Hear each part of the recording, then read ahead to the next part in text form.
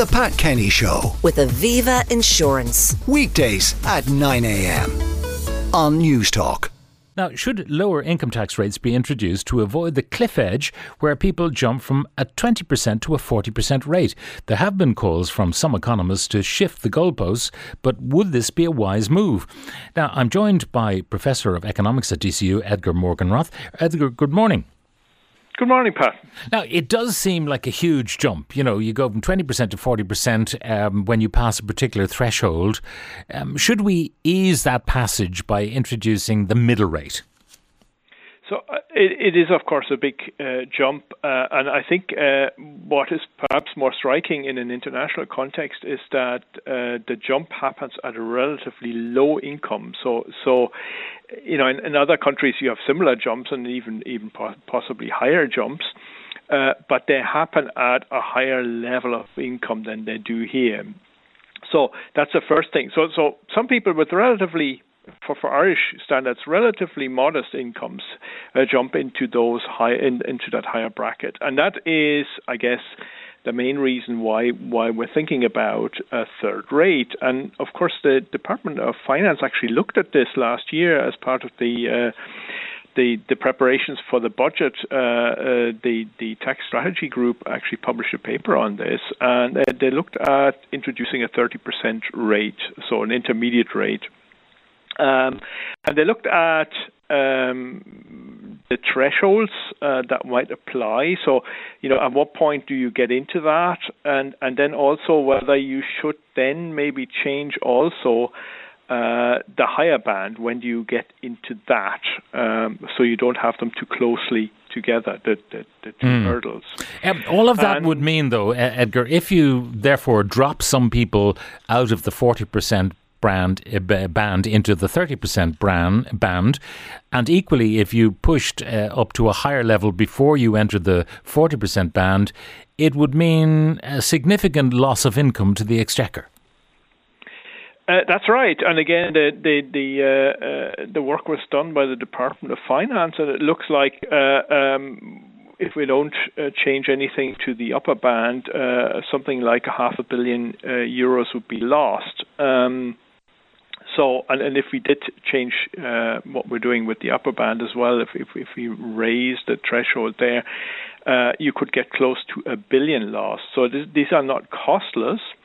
And of course, there's another cost to a change in the regime, and that is that all the employers' accounting systems, as well as the revenue commissioner systems, need to be changed.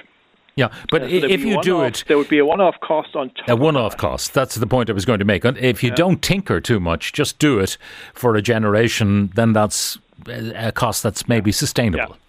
Yeah. You do. I mean, the one-off cost is a one-off cost. That's gone. You know, after doing it, but you need to think about that as an effect as well.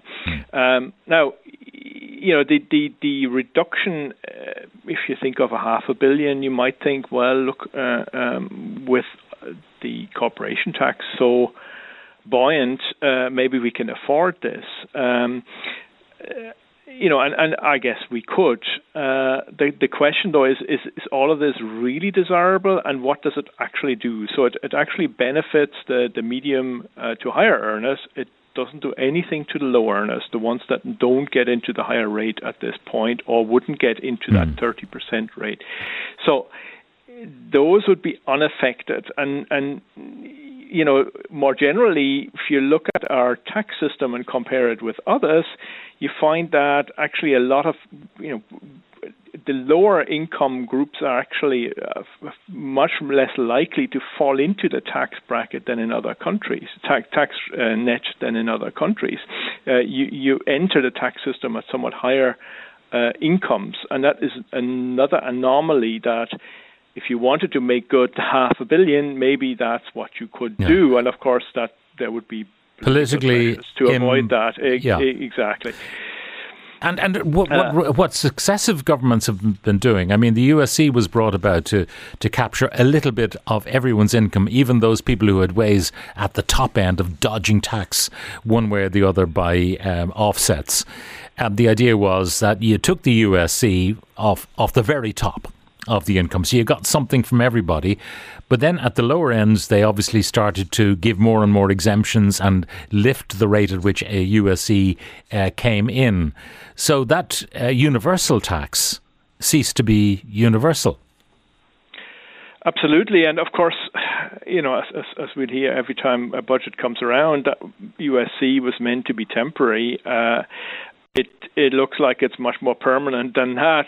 Like many taxes were initially introduced as a temporary measure, but then they sort of become permanent because the exchequer actually depends on that revenue.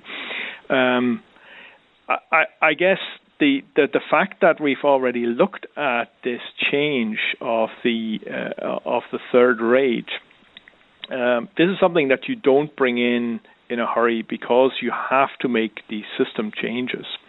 But having done this already over a year ago, it is now something that is possible, could possibly be brought in. It would need to be signaled sufficiently early that people can actually make those changes to their accounting system. But now, it is actually something that could be brought in. That could be, if it looks like these tax receipts from corporation tax are going to be more permanent than was feared, you might have room to manoeuvre. The last question really is about the impact of putting more money in people's pockets, which it would do. I mean, is it likely? Do you remember the Progressive Democrats? Their whole philosophy was try to put more money into people's pockets so they could spend it as they wished, rather than the government perhaps taking it from them and spending it on their behalf. Is there an argument there that give people more money in their pockets, they will spend it, there will be VAT, etc., that it might not be that damaging to the government's coffers?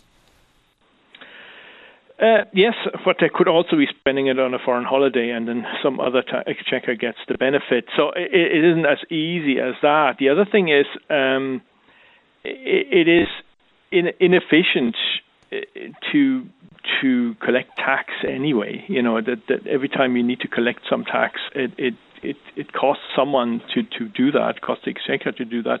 And of course, in terms of revenue loss, we do have all sorts of big issues that require more funding. Housing crisis, the health system, to name but two, and you could go on. So it's not like the exchequer doesn't need the money. Perhaps it can spend its money a bit better, but it certainly does need money to deal with these problems. So giving away the money then to collect it some other way, is that actually a good idea? And those are the sort of questions I guess anyone who brings in this change will have to ask themselves. Edgar Morgenroth, Professor of Economics at DCU, thank you very much for joining us. The Pat Kenny Show with Aviva Insurance. Weekdays at 9 a.m. on News Talk.